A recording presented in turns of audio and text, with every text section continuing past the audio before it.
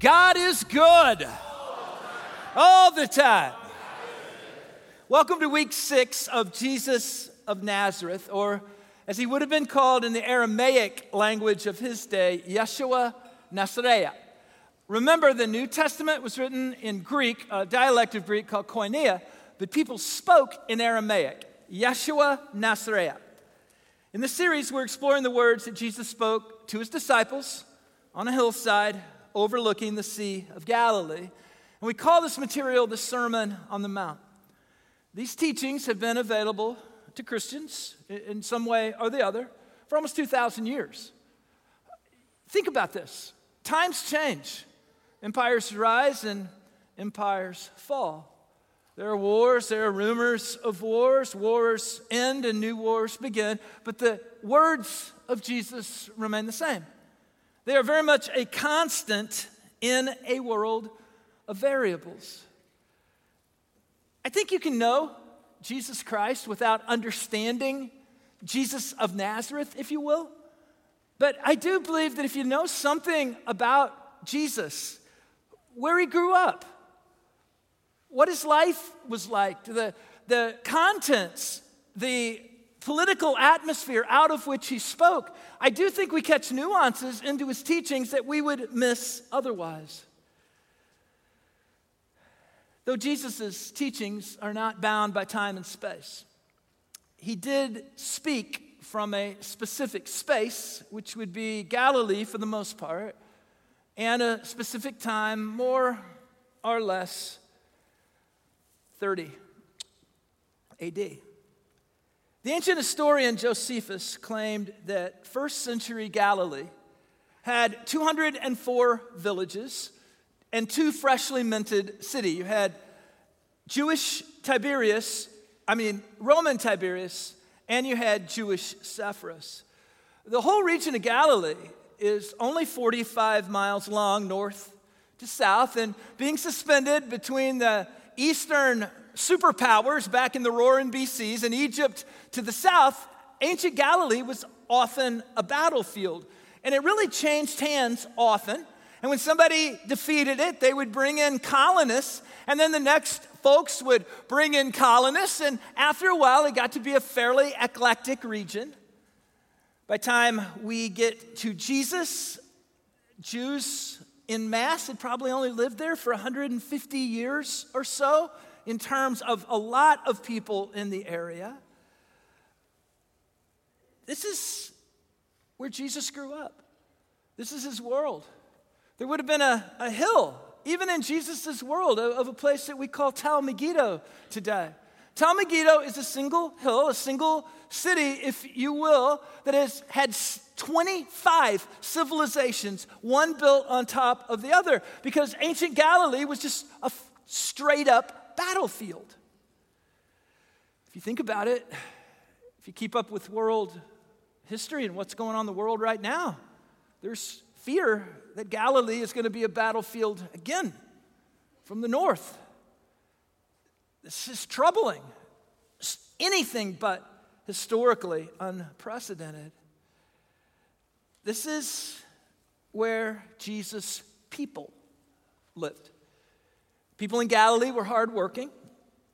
They were robust, rugged sorts. They were free thinkers. They were hot-headed, and they hated Roman occupation. 8 days a week, they hated Roman occupation. If there was a way to show with infrared every step that Jesus took on the earth, I think 95% of them would be up in the Galilee. To use the St. Louis term, Galilee is where Jesus went to high school.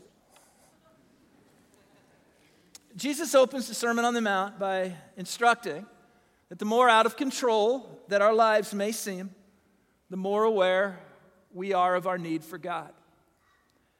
If what is presently unfolding in Israel, or what's presently unfolding in your life, is breaking your heart, if it's driving you to your knees, if it's getting you into the Bible, if it's prompting you to get your heart right with God, Jesus would say, "Blessed are you." Jesus then challenged his followers to be what's good in the world. What are we to be right now? We're to be what's good in the world. We are to be salt. We are to be light. And then Jesus declares himself to be the very fulfillment of the law of Moses. His persistent theme is religion can't save you, but I can. And I want to be real clear about something today. Religion can't save you, but Jesus can. Now Jesus pivots to the great three components of Jewish religious life that towered above all others: offerings, prayer, fasting. That living for Jesus in a fallen world is going to be hard sometimes is something Jesus promised us. Now, I realize that when you check out of big box stores and they have a religious section near the checkout and there's all these little pamphlets and it says promises of Jesus, I realize this is a promise that's not going to be included. But Jesus promised if we follow him, we're going to have a tough go of it sometimes. It's to mediate this reality that Jesus poured the teachings in the Sermon on the Mount into his disciples so they could minister to the desperate people who were gathering below them on the hillside. Jesus knew the world was going to beat us up a bit. And that's one thing that is just part of the cost of living. The world's going to beat you up a bit, and sometimes it's going to kick you with its boots on. And Jesus is saying, what do you do then? See, if your religious construct only works when everything's moving up and to the right, what you really have is a baptized hunk of nothing. Our beliefs got to hold firm in the worst times in life. When everything's blowing apart, that's where we discover what our belief system is truly made of. And Jesus is pouring in to us, saying, incorporate these things into your life, and no matter what comes, and I assure you some of it's going to be tough, you'll be ready. Not only to make it, but to help other people as well. Jesus knew there'd be times when his followers would feel spiritually weak and depleted and drained, and maybe even tempted to give up altogether. Jesus was equipping his followers to stay soul strong and healthy and optimistic and effective for the long haul. You know, many of us are impulsive. I ran a little Facebook poll last week. I said, are you impulsive? And people immediately said they weren't. Most of us tend to get over-involved. Most of us have yes as a default. Most of us tend to get over-committed. And then it gets worse and worse and worse. And then we get frustrated and burned out. And then we back off and we either give up for a while and then try to reboot it all over again, or we just somehow bear it, feeling a little less alive every day. A lot of times, the way we function in this modern world is simply not sustainable. It's not sustainable for Christian people. It's not sustainable for the ministry of Christ. It's not sustainable for the church. I would argue that many of us are living lives that were never intended for us to live because they're simply not sustainable. What is sustainable is developing the spiritual practices that are required for serving Jesus over the long haul. The great thing is that Jesus clearly gave these practices to us. The not so great thing is that we don't practice them. You know, it's so funny. How many times in life we know exactly what we need to do? It's just doing it that's hard, right? We know exactly what we need to do. Doing it is what's so hard. Prayer, fasting, and giving are the three legs of the sustainability tool that Jesus gave us. We explored prayer last week. This week, we're going to explore fasting. Fasting has become a lost discipline in the church, and I would argue it's been lost to our own detriment. I'm going to be very authentic here because that's sort of how I roll. But of all of the spiritual disciplines, fasting is the area in which I most often come up consistently short. Have a pretty healthy prayer life. I'm a very cheerful giver, Fasting? I wouldn't say it's rolling with great regularity. It's kind of like a club in my golf bag that would be really helpful, but I just don't use it much.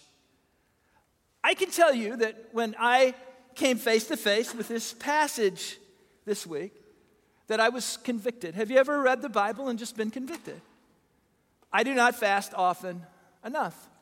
And it was kind of like God spoke to me in the way that God uniquely speaks to me, and God sort of said, hey, Captain Weak Sauce, why don't you fast more? And I got thinking about that. I really did. And it's not because I love food so much. I mean, I like food fine, but that's not the reason. The reason is because I like my routine. I'm a routine guy. I love my routine. If any of you ever see me doing something or posting something that seems really adventurous to you and exciting, I want to assure you, I can't wait to get that over with so I can be boring again. I love my routine. I do the same things at the same time every single day. I bore my rescue dogs. It is unbelievable. I just like routine. I find comfort in routine. And that's why I don't fast often enough. I bet you don't fast often enough either. Fasting is the abstinence of food for a prescribed time for spiritual reasons. And frankly, the Bible doesn't offer very many specifics. But here's what really gets me. Fasting is an intentional and disruptive break from our normal routines that offers us an opportunity to create space for God to work in our lives. And it's sort of like, oh, well, if you put it that way. But that's what it is. It breaks our routine so that we can create space for God to work in our lives. It's a spiritual practice that cleanses, rejuvenates, renews, restores. It affects our mind, our body, our spirits, our wills, our emotions. And maybe the reason we feel so ground down is because Jesus gave us something to address that, and we keep that club in the bag. I just know that when I was preparing this message this week, I felt convicted. Guilty. I don't do this often enough. Methodist people have historically called fasting a means of grace. It just means that's a way that God reveals himself to us. And in the Israel of Jesus, fasting was a common religious practice. The best I can tell, the Bible doesn't go into it. Jews fasted from sun up to sun down. There was one compulsory fast each year on the Day of Atonement. On that day, people didn't just refrain from eating, they really broke their routines. They often refrained from drinking, bathing, wearing shoes, and all sexual activity. History tells us that the Pharisees fasted during the daylight hours every Monday and Thursday because they were holy rollers. And for them, it was a liquid fast, meaning they didn't eat solid foods. John the Baptist's followers were known to fast as well. So why people have historically fasted? Let's take a quick look at that. Why have people fasted throughout history? Number one, there were routine fasts. There were times that this is when people fast. It was normal religious practice. Number two, mourning. We lost a beloved member of our faith community to an automobile accident this week. And there are a lot of us just hurting. Mourning was a way that people grieved. They didn't eat meat or drink wine in the period between death and burial in antiquity. Number three, just repentance. Fasting showed sorrow for sins that were committed. There were prescribed annual days. There were national days of fasting that generally called nations to repent of sin. There were also times that were just called by the prophets. The prophets would say, pray, fast, turn to God. And there were periods of history where there was just a clarion call from the prophets of God. Number six, sometimes people fasted to receive a word from God. You know, maybe you need to hear from God right now. You say, well, I'm having trouble getting clarity on that. Fasting is a way that people heard from God. And 7, people fasted to be an example to others. Leaders sometimes have to fast to encourage other people to fast. And then number 8 is just kind of an obedience to a ping. People are free to fast anytime. You don't have to wait to be invited to fast. And maybe that's my problem. I think I wait to be invited to fast. If we're all doing an all-church fast day, I'm in. But as far as being a regular practice, it's just not there. That people of faith would fast was a given for Jesus. So it's interesting that Jesus begins by questioning the motives of the people fasting. It's really what always got Jesus into trouble, because Jesus could never just let the holy rollers roll. You could argue that a clear theme of the Sermon on the Mount is questioning the motives of the religious establishment. So he says, if you fast, don't look disheveled. Don't look bad. Don't let your hair get looking bad. Don't have a mournful look on your face. If you fast, look completely normal. And I know what you're thinking. Shane, are you fasting now? No, I'm 61 years old. This is just how it goes. Jesus said, question your motives. And when you do this, don't grandstand.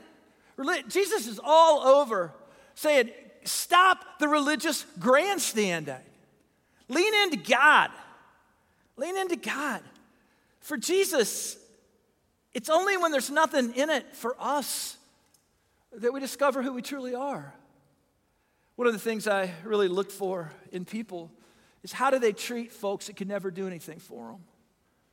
Everybody treats their boss well, at least to their face. Everybody treats people who are influential well because there's this idea maybe they could do something for me. But how do you treat the people who could never possibly do a thing for you? That's a real indication of character. And for Jesus, character is often displayed by true altruism. When we treat people well who could never do anything for us, it says something about us. And Jesus says when your piety is performed in solitude, you're all good because it's coming from the heart. His command for fasters is when you fast, do it for the right reasons. Don't make a show of it. And do it as normally as possible. But your Father will know, and He will reward you. Jesus reminds us again and again, acts of piety are rewarded once. Reward comes either from the admiration of people or the pleasure of God, but it's not going to come from both. If we fast to impress people, we may well do so. But that's all the reward we're ever going to receive. But if our motive is to be obedient to God, to release the flow of God in our lives, to better know God, then fasting gives us the ultimate reward of Christianity, which is a relationship with God Himself. The ultimate reward is not what God can do for you, it's that we may know God.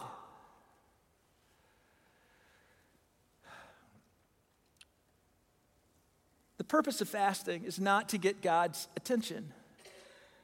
We fast so God can get our attention. So I need to be kind of blunt here, but when you fast, you need to understand what it is you're doing. You're not lobbying God to do what you want God to do. Dear God, I want you to do this, and I'm not going to eat until you do. That's a little weird, right? You're not Gandhi, and God's not India. It's not going to work. We fast to create space in us to actually hear from God, to intensify our relationship with God, to allow God to get our attention. And sometimes to get our attention, God has to get us beyond our shopping list of what we really think God ought to be doing if God just did His job a little better in our estimation. The passage that really interests me on fasting is found in Mark 9:29. Jesus commissioned the disciples to go out and do ministry, gave them the authority to do it. They tried to cast an evil spirit out, it doesn't come out. You ever done something that just didn't work? And they go back to Jesus, and they said, Jesus, we tried to cast this spirit out, and it didn't come out. And the text reads, Jesus replied, that kind only comes out by prayer and fasting. The 1611 King James, which I'm sure you guys visit regularly, reads, Jesus' reply is this: that kind can only be cast out by prayer and fasting. 1611. Since 1611, archaeologists have found much older manuscripts than the King James translators had available. And they have discovered that in many of the older manuscripts, the words and fasting were not in the parchments. It apparently had been added by the early church. It's not in some of the older ones, and then it shows up in all of them. In your translation, there may very well be an asterisk there that points that out. For me, that late addition does not corrupt the text. In fact, it's no problem at all because it was in the text when the Bible got canonized. So I believe God got us everything God wanted us to have in the Bible. But he apparently went way out of his way to get this piece to us. And I have to ask why. Well, one thing's clear, fasting had become a very important part of the early church. Not just see it as a religious practice, but a powerful weapon in spiritual warfare. It adds firepower to our prayers. So at least in this case, Jesus taught that fasting unlocks God's healing power. It takes what we're doing in ministry to the next level. It is exponential in nature. For Jesus, offerings, prayers, and fasting are intrinsically linked. They're each a form of sacrificial denial that opens up the door for God's work to be done in us and Christ's work to be done through us. We are denying of ourselves. This contrarian gospel of Jesus cannot be overlooked. We live by dying. We receive by giving. We become great by being servants. Everything about the kingdom of God is backwards in its orientation. So in these three things, in the giving of offering, we sacrifice our love of money. In the offerings of our prayers, we sacrifice our love of control. And in fasting, we sacrifice our love of food and of our routines. All three are about trading what we want for what God wants for us. It's a holy exchange of our way of thinking and our sensibilities to God's way of thinking and God's sensibilities. Through such flesh-denying practices, we learn to see the world through the lens of the kingdom of God. Spiritual disciplines are about conforming our spirits, bodies, wills, and emotions to the will of God, that God's work may be done in us, that we may be transformed by God. Some of you may be discouraged by your own religious apathy, your own Christian apathy. Have you ever wished you wanted to do something that was a perfectly good thing to do? You just sort of wished you wanted to do it. You know, everybody's going to be doing this. And you think, gosh, I wish I wanted to do that. That sounds like something good people would do. Man, I wish I was just a little more altruistic. Is there perhaps an altruism drink I could try? You know, just to sort of point me in the right direction. I know when I read this week, I was just convicted. Lord, why don't I do this more? You know, why don't I do this more? Well, you know what? I think it might be a good thing to take a look at. Why don't we do this more? And maybe it's because we don't get it at all. Take a quick look.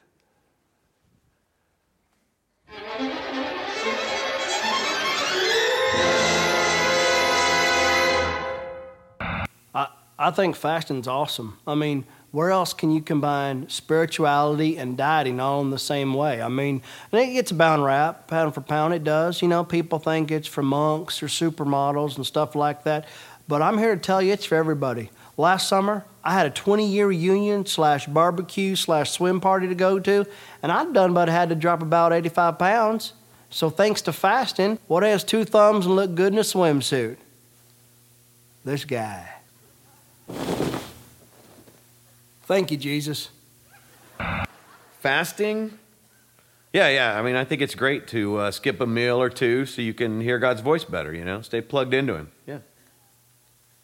Some people fast from phones and music and gadgets. But that's not a sacrifice. That's not even biblical. I mean, that's crazy talk, I mean, God gave us this stuff so we could stay plugged into him, maximize our lives.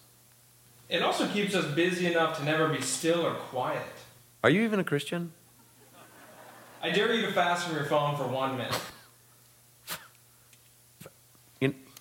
Fine. Minute. You got it. No biggie. I don't care. I probably should take that. I fast. Okay, that's a total lie. I don't even fast at all. Okay, I want to.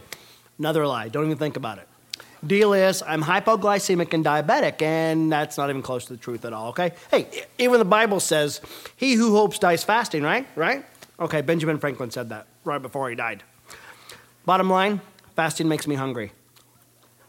Are we almost done? Hello, I'm Brett Johansson, and I believe that fasting is one of the greatest spiritual disciplines one can achieve in their faith. When my family or friends invite me to go to lunch, I gently remind them and passive-aggressively admonish them by reminding them, did you not get my fasting notification email? Oh, that I had the luxury to eat lunch like you do.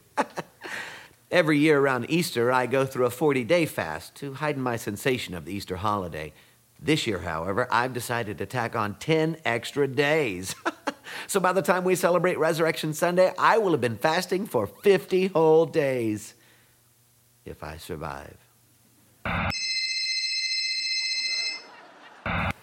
In my fast, I have a very rigid schedule, and if you do not have a rigid schedule, then God does not approve. Some people like to cheat, and they drink flavored waters and juices within the fast. You must be drinking unfiltered well water, and if you do not drink unfiltered well water, God does not approve. In the afternoon, I put a cone of silence around me. I do not talk to anyone. Yes, that does annoy people. Yes, it does anger my coworkers. I am persecuted within my fast, and if you are not persecuted within the fast, God does not approve. When I get home, I go straight to my prayer closet. I do not talk to my wife. I do not play with the kids. I let them fend for themselves. And if the kids do not fend for themselves and the wife does not get talked to, God does not approve. You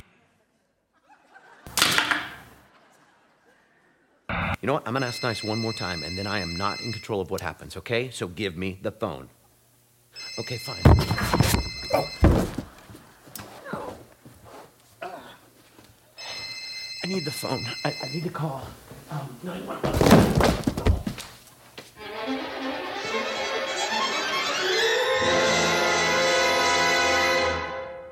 So that was helpful.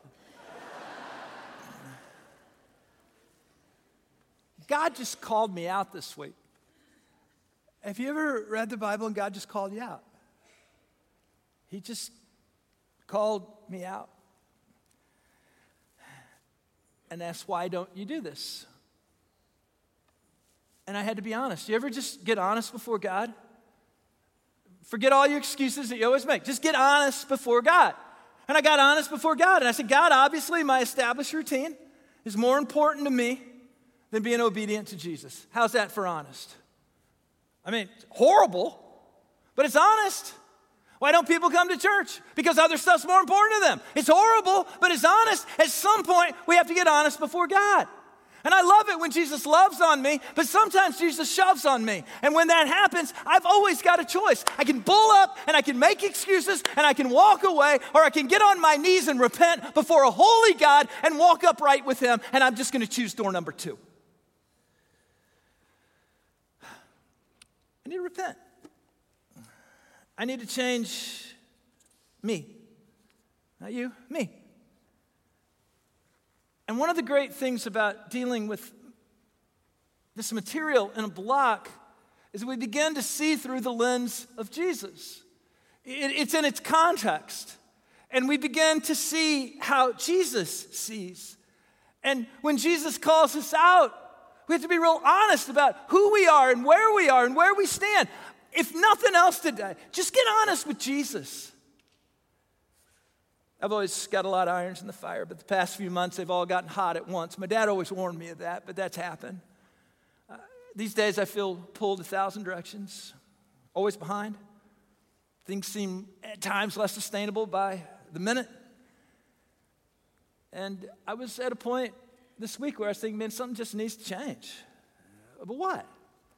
You know, you can always schedule in a vacation, and you know how that goes. You'll get back with a tan, but it doesn't really change anything. And then I thought, well, should I quit doing all the stuff God's blessing? Well, that doesn't make sense either. And then something just kind of occurred to me this week while I was reading this. Why don't I try being obedient to Jesus? Seriously, why don't I try just being obedient to Jesus? He said to pray, boom. He said to give, boom. He said to fast. And that's actually pretty easy, right? I mean, it's pretty easy to do. You just got to do it. But sometimes doing it can be a little bit tough. What might happen in our lives if we decided to be obedient to Jesus? And what would happen if we just started in this one area? Might our faith inertia, currently at rest, be thrust into motion? Might we receive the guidance we've been looking for from God? Might spiritual clarity come? Might spiritual renewal come? Might our soul be cleansed? Might we get a hold of some overcoming power? Might we have some boldness to share this wonderful faith of Jesus Christ? Maybe fasting is the thing that's holding us back. And all we got to do is choose to be obedient to God. When we fast, we engage in a two-edged proclamation. Number one, we say, Jesus, you will rule my life, and you'll rule every area of my life. And I believe that once God brings something in front of us, now we have to be obedient or disobedient. And we can't live our lives with Bob Seger theology, always wishing we didn't know now what we didn't know then. Because the Bible tells us what we need to know now. And what I need to know now is that in my life, this is something I need to pay some attention to because I've not paid enough attention to it in the past. So when we fast, we're saying, Jesus, you rule in our lives. But we're also saying, flesh, you will not rule in our lives. You see, I believe if we do things Jesus' way, we'll get Jesus' results, period. And for me, this is that next thing in my life that I feel Jesus is calling me to. So I'm going to throw an idea at you. I'm going to do this, whether you do or not. But as it all turned out, God kind of called me to lead in the church. So I'm going to throw an idea at you. And this is the part where you start getting nervous because it's going to involve you, okay? So here we go. I'm going to throw this idea. Here it is. Here it is. I'm going to invite you to join me in a fast tomorrow. In a fast tomorrow. You say, well, why tomorrow? Ask me a serious question. And here's the plan. Decide right now what you're going to give up. All right? Just give up something concerning food intake tomorrow. Give up whatever God brings to your heart right now. Whatever it is, give it up. Some of you may say, okay, I'm not going to eat all day. All right? That's fine. Some of you may say, well, I'll just give up a meal. Some of you say, well, I'm going to give up sweets tomorrow. One person said they were going to give up coffee, and I said, don't you be grouchy around your wife, or she will knock you out. So whatever it is you give up, don't make other people suffer too badly, but just give up something that will throw off your normal routine. Give up something that you would normally do very regularly. Give it up and create some space in your life. And now, I want to give you 3 things to pray about tomorrow. So if you don't have anything to write on, you can write on your hand. If you don't like writing on your own hand, just write on the hand of the person next to you. They love that. All right, so there are actually offering envelopes you can use. If you have to, you do get a dispensation for this one. All right, 3 things. Number 1, pray for Israel. This is a mess, and this could go really, really bad, and there are theological implications. Pray for Israel. It's a good thing to do. When you pray, create some space. If God brings some specific things for you to pray, lean into those. Create some space. Number 2, pray for Christ Church.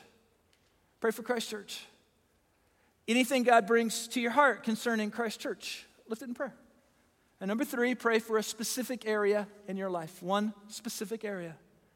You see, I'm a firm believer. If we start our prayers big, I assure you we'll always get to small. But if we start our prayers small, we'll seldom get to big. Start big, work small. Israel, Christ Church, one need in your life, create some space. If God pings you, prompts to you around that, spend some time praying. Create some space. If you decide to give up coffee tomorrow and you normally spend 5 minutes sipping on a cup of coffee, spend that time with prayer.